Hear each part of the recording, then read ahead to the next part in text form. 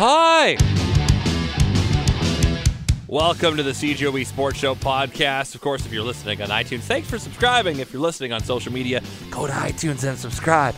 On this episode, how does Kyle Walters feel about the upcoming CFL draft? The Blue Bombers general manager gives his thoughts. And Jeff Braun and I, every couple weeks, we watch a sports movie and review it.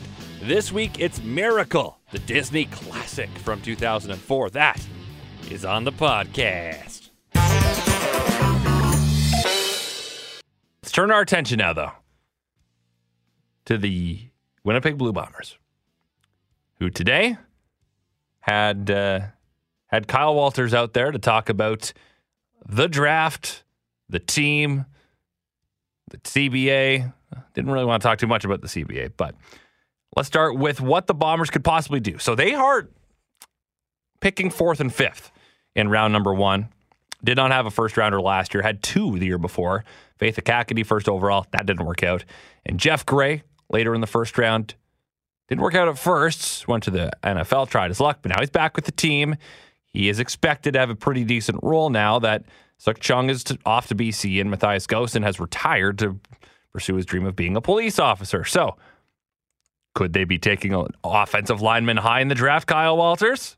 Every CFL team every year looks to upgrade their offensive line. It just is what it is. And, we're fortunate that Jeff Gray, a first-round pick from a couple years ago, showed up at the end of last year and kind of got his feet wet in our system and with our coaches. So looking at Jeff coming back for his first training camp is a bonus. But I think, the rule of thumb in our league is you see it every year that O-linemen go early and teams just replenish them and develop them so that when you do have some losses in free agency each year, you expect your young guys to step in and play.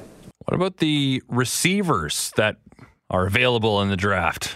It is a good receiver group. You saw it at the Combine. A few of them are in mini camps right now. So, the reality this year is with the mini camps after our draft, you have to it's a bit more of a guessing game, but you just have to kind of get the best information you can from these teams and see where they fit in, and the likelihood of guys going just to mini camps, it's pretty tough for them to get into an actual training camp. But we do like our receivers. We're bringing them all back. Nick, very versatile and fits into what Paul does on offense perfectly with all his skill set. And you saw Drew last year have a breakout year and did real well. And Peterman, when he got a chance to play, made plays, and of all of them, I think Rashawn's got a high upside. He's had a year in, and like a lot of young guys, just need to grow now. But if he can go back to training camp and develop like we hope he can, and take that next step, just from a raw athleticism and height, weight, speed, and all that stuff, that I think he's got a big upside and should be able to push to get on the field as well. So we do like our group of Canadian receivers right now. Having said that, could you add more receivers here? Now until through the training camp process, we'll keep looking at that position, in particular the receiver spot, to see if there's any names that are released or available via trade or something like that. But if nothing happens and we go on with the group that we had last year and these young guys, or the group that's back from last year and these young guys, then we'll expect to go full speed ahead and we'll be we'll certainly be a little bit more inexperienced, but I think we'll be younger and more athletic. Now, if you don't bring in a big-time guy, another bigger name, is there too much pressure being placed on the Canadian receivers that you have? It's the position they play, I think, is the pecking order. In our offense, the boundary guys get the majority of the ball. Drew generally plays at the Z position, which is the wide spot. So, his role is his role, regardless of if we're veteran-laden into the boundary or rookie into the boundary. Nick's role, it's the positions they play. So, do we expect Drew to step his game up? Yes, and that's maybe the little things. But him lining up at the same position that he did last year does not change the fact on the pecking order of where the balls go to and Paul's. The offense is going to stay the same regardless of what names are on the playing in what positions. There's a we are who we are in regards to where we throw the ball on the field, regardless of what guys are there. And if with Weston gone to the boundary, whoever's lining up at the boundary slot, I expect to get a lot of balls thrown their way. What about the receivers that are being brought in following the free agent camp last week? all shapes and sizes. I mean, you saw, I think some of the guys we signed will be able to come in. And as I said down there, we're certainly looking to commit a DI spot for a returner this year, which we had liked to do. But as I said, due to injuries we had a Derek Jones and a Trent Corney go down with injuries, so we had to play an American at those spots, commit to a DI. We'd like to be able to find just a committed returner this year and use it, commit a DI spot to that. So we've got some guys down there that played some receiver but are also legitimate return threats to go along with Charles Nelson, who's back. And then, some of the bigger body receivers I thought showed real well down there, so they'll be able to come in and compete as well. So it's kind of wide open and at the receiver spot, but we think we have talent, and we'll just see who can come in and win jobs. Just so you know, DI spot means designated international, so just not a non-Canadian. What about Lucky Whitehead? We heard his name bandied about a lot after free agent camp last week. Yeah, we've been talking. He is, as I'm looking at this, he's the last one on the list that we're hoping to get signed out of minicamp. So, things seem like they're positive. Okay. Cool. So you've got the 2 first-round picks. That's good, right?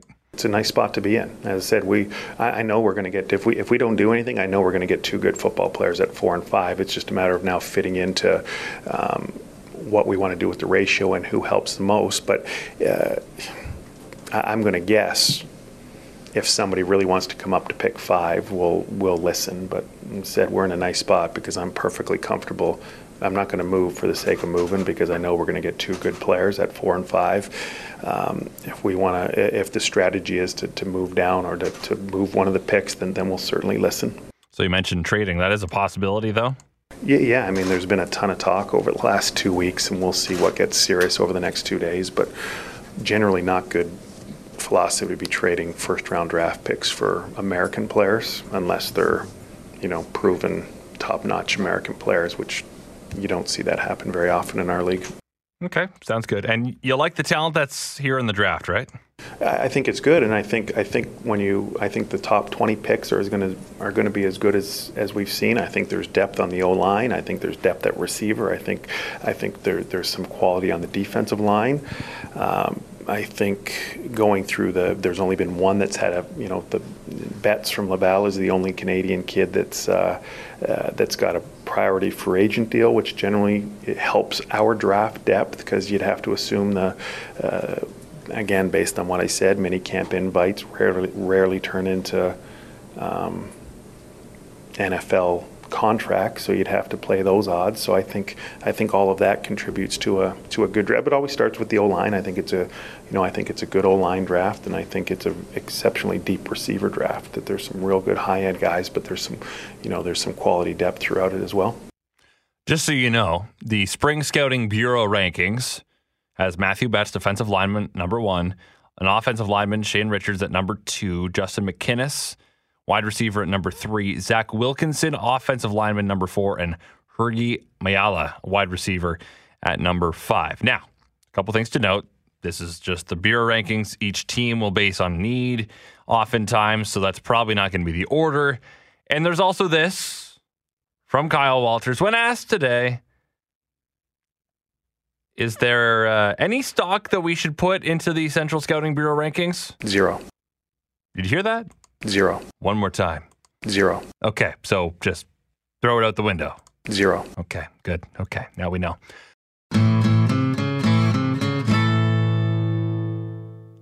If you don't know the bit by now, Jeff Braun and I, he's one half of the Couch Potatoes morning news anchor, loves movies.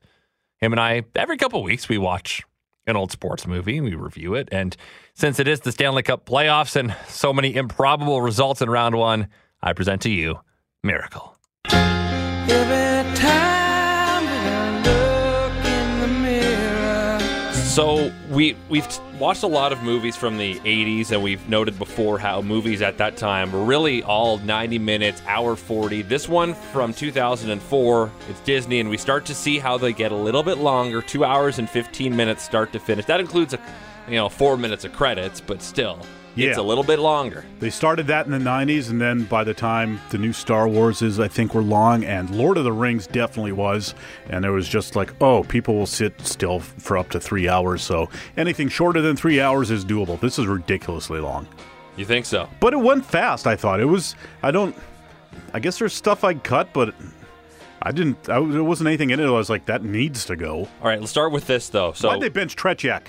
Sorry. That's been bugging me the whole time. Okay, so of all the sports movies that we've watched, they can often be either made up or a kind of an obscure story that you probably weren't aware of until the movie came out. This is the first one we watched. You know what happens. Oh, yeah. You know the ending. Oh, yeah. Yet it's still compelling. It's very compelling. And it's like Apollo 13 was like that, too. I remember going to that with some friends, and we had one guy that said, why are we going to see this? We know how it ends.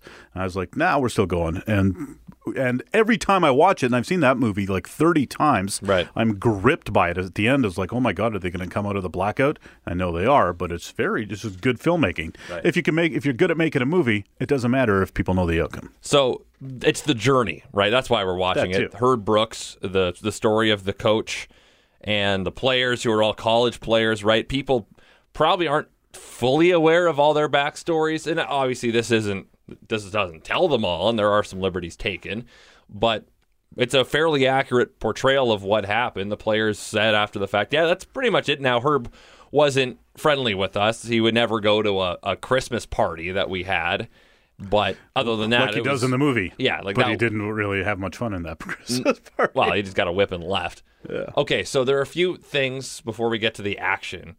There are the scenes with his family, with his wife a few times, where it makes it seem like he's very conflicted about what he's doing.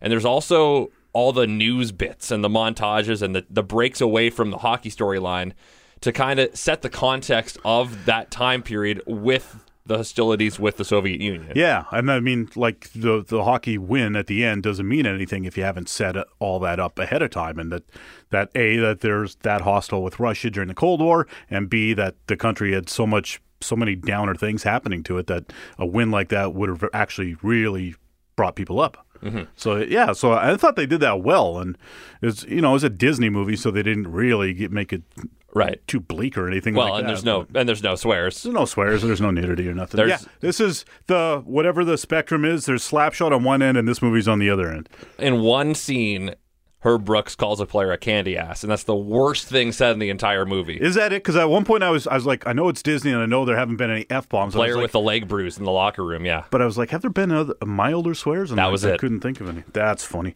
Now, this is my question. Okay. And I know the name Herb Brooks, but I'm also a Canadian boy. In America, how famous is Herb Brooks that to the point that Kurt Russell, who has, I bet you if you said who's ever had dude-wise, the best hair in Hollywood, Kurt Russell wins that contest, and they make him have this horrible haircut to look like Herb Brooks. Is Herb famous enough that if they would have let him use his Kurt Russell hair, people would have been, I'm out. He doesn't look like Herb Brooks. Well, same with the accent. Because the accent, that was a bit much. I mean, I'm Canadian too, but yeah, he was a big deal because hockey in the United States in 1980 isn't really on the radar like it is today. That's why I asked. And you think of how much that's changed between then and even the late 90s, where USA Hockey started to become very relevant. They started making World Finals, Olympic Finals, and whatnot. Yeah. Was it weird forcing yourself to cheer for an American hockey team?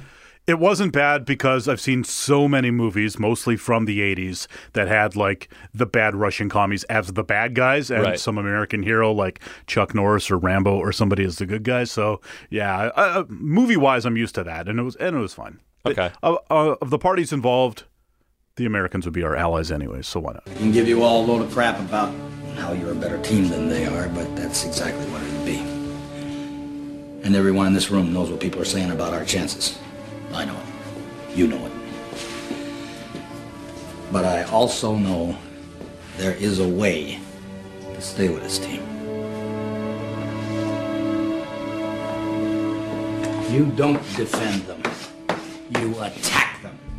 And they didn't play against Canada in the Canada was Olympics. never mentioned. Were they even in that Olympics? Well, yeah, but they weren't. They didn't play the U.S., so Right. they weren't part of. They weren't an important part of the storyline. Right. The hockey players in the movie, the actors, I should say, Rachel's boyfriend Tag from Friends. They are hockey players first and actors second. So they Not actually all of them. Well, most of them. This was their first role. Not the goalie. No, but most of them. This was their first role. Kind of like Hoosiers, where they actually wanted real athletes Yeah. to be playing, and so they cast all these real hockey players. A lot of them played college. A lot of them played high level. So they wanted it to look realistic, and it was. Yeah, I thought it looked great, the hockey. There were hardly any stand, like some of the goaltending stuff, there was a stand-in. But all the on-ice skating, that was them. And that made it very authentic. Yeah, no quibbles about that. I thought the hockey scenes were shot very well. It was interesting to watch. A lot of it was really inventive and stuff you hadn't seen before. So I was really on board with that. I think in terms of all the movies we've seen action-wise, that's up there. Just because it is authentic. Yeah, I would honestly, the movie as a whole, I would put it in the top 5. I mean, I almost cried a bunch of times and burst into tears at the end. So I was like, okay, sports movie. You must have been overtired because I didn't come close. Accomplished. For me, honestly, it was just like accents. Oh, yeah. Just getting on the guys trying to do, when they try and do a Boston accent or like kind Brooks of a bad and Minnesota. some of the other guys trying to do, that upper Midwest accent. Rob McClanahan, St. Paul, Minnesota. Jack O'Callahan, Charlestown, Mass. Boston University. I'm Ralph Cox. I'm from wherever's not going to get me hit. And I think, I blame Fargo, the movie, for that. Okay. Because they do it to an extreme degree in that movie. But it works in that movie, even though it's even more like ridiculous than it is here. But ever since that movie, everyone feels like we can do it like that, and people don't mind. But if you don't do it right, it doesn't work. It is this, the common trope of, it's the crazy coach, it's unconventional, we're going to doubt him, and look, it ended up working in the end. Exactly. Bow tie equals a doctor, by the way. If there's a guy with a bow tie, he's a doctor. And his nickname is Doc. Yeah. That made me laugh. Every time I was like, of course he has a bow tie, he's a doctor. The Herbies, as they call them, basically the skating after the Norway game, I got tired watching that. Me too. I was just like, I get the point of this. It still needs to be shorter. And it went on forever. What? The rink manager, he wants to clean the ice and then go home. Tell him to leave me the keys. I'll lock up. Again. A couple things on that. One, just real life. The real actors shot that over 3 days because they wanted them to actually look just exhausted. Yeah. And the other thing is, that's not your ice, dude. You're in Norway. You're a guest. You can't just take the ice and run the suicides like that. Typical arrogant Americans for you. Come on. Also, it's hard to believe. Like, the Olympics were in Lake Placid. They were there a bunch. So small compared to like how the Olympics are now. They must have just had stuff set up there because they were there like 5 or 6 times. Yeah, but 1980, the Olympics were nowhere near what they are now. Yeah, it's true. Right, just over the last few decades, how huge the Olympics have become, the monolith. But I think at the time, places, especially in America or something like that, were like less likely to build a whole bunch of brand new stuff just to move it around the country, right? That's true. Herb Brooks pants, very good. 70s, or I guess technically 80, but still 70s. Yep. Same with all the hair. Yes, the hair. Well, a lot of hockey hair, right? Why did the Russians bench Tretiak in the big game? That seemed weird. Panic. That's weird. Because they'd never been challenged before, so the guy literally had no idea what to do.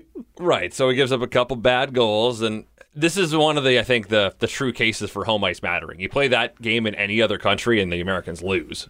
Yeah. But it's the Olympics in America. We saw that with Canada and Vancouver. Now, that's not quite the same thing because Canada is very good, but home ice is very important when it comes to a big event like the Olympics. Well, yeah, you often see that anyways, right? Home countries that host the Olympics tend to get a bump. At least maybe they don't necessarily win the Olympics, but they get a bump from other years. Yeah. Speaking of Vancouver, the game against the Soviets was shot in Vancouver. Oh, really? Yeah. A lot of the shooting was done in Vancouver. That's interesting. And some of the dorm scenes or when they're trying out and whatnot, that was shot in British Columbia, and apparently some of the actual BC students were pretty rowdy and making things hard for the production. This was one thing. Someone at one point stole Kurt Russell's chair. There was a weird dudes frolicking in a shower, very short That scene. was brief. Yeah, what was that? It was brief to the point where why'd they bother doing it? And it was just weird to find in a Disney movie. Dudes without shirts, kind of weird. Yeah, it is what it is. Kurt Russell, what did you think of his performance? He's really good in that. Again, except for once I got past the accent, he was bang on. There's putting Kurt Russell in your movie is never a bad idea. He's on the list of guys that makes every movie better. So they just couldn't have done better than him. Great moments are born from great opportunity. And that's what you have here tonight, boys. That's what you've earned here tonight. one game. If we played them 10 times, they might win 9, but not this game. Not tonight. Tonight, we skate with them. Tonight, we stay with them. And we shut them down because we can. Tonight, we are the greatest hockey team in the world. You were born to be hockey players. It was basically just him in terms of people you've heard of, right? No, the assistant coach is he played Stan on The Americans. He's also Yeah, I'd recognize him, but I couldn't remember from what. The Jim Carrey movie, to The Truman Show. He plays Truman's friend in that too. Okay. I've seen him in a few things. He's also in a really terrible movie called Cellular. Okay. Yeah. But no, he was good. Yeah. And as far as the hockey player actors go? No. No. Just the goalie. He was on Friends for a while. So. Okay. Yeah. So I assumed all the hockey guys were. It never even occurred to me that they just got real hockey players to do it. I just thought they were all just actors that were young. And sometimes with young actors, you only see them in one thing ever. Well, the production staff, they said it's easier to teach hockey players to act than actors to play hockey. Yeah, absolutely. So that makes sense. And then with the goalie, I mean, he's got the mask on, right? So you can hide it. You don't really have to do a lot. You put of Bill skating, Ranford in there, and it's okay. What did you think of the use of Al Michaels? Oh, yeah, we have to get to that. I almost forgot about that. I thought that was really interesting that they decided to do that. I'd heard that he was in the movie. I knew that he made the famous call. Because he called that game, but then they actually had him redo it. And because you can hear it. It's like, this is current Al Michaels and not 1980 Al Michaels, because his voice is different. That's what I was wondering, back then. if they did use any original audio, or they used the TV footage, obviously. They used the original audio only for the "Do you believe in miracles?" Yes call. 5 seconds left in the game. Do you believe in miracles? Yes! That was the original because they didn't want Al to try to emotionally replicate it because there's no chance he'd be able to. Who could? So they get Ken Dryden to do some too? Yeah. Oh, neat. Really interesting that they brought in Al Michaels to redo all of it. Well, why to not? make it authentic. And it was not just a couple lines. It was almost all the game action. Al Michaels was in the background doing the audio. You need that, though, because, like you say, like a lot of Americans just don't watch hockey. And they don't know the players. Yeah, and so to have, the guy, we see it a lot in the sports movies. They all got an announcer doing play-by-play to spell things out for the audience, which is literally the point of them in the first place in real life. So why not? And when your guy's Al Michaels, one of the best broadcasters in the history of it, why wouldn't you use him? And important to note that at the time, Al Michaels was doing Monday Night Football on ABC, and Disney is ABC. So when this movie was made, they were the same company, so it's probably easier to get him. All the same lawyers and agents and stuff. Exactly. So now he's on NBC. I think he'd still do it, but I don't know. Yeah. Okay. So rating. 4 Olympic rings out of 5. Okay. I'll give it 8.5. Again. It's out of 10. You only did it 3 times, so I thought you were going to do it 8.5 times. Again.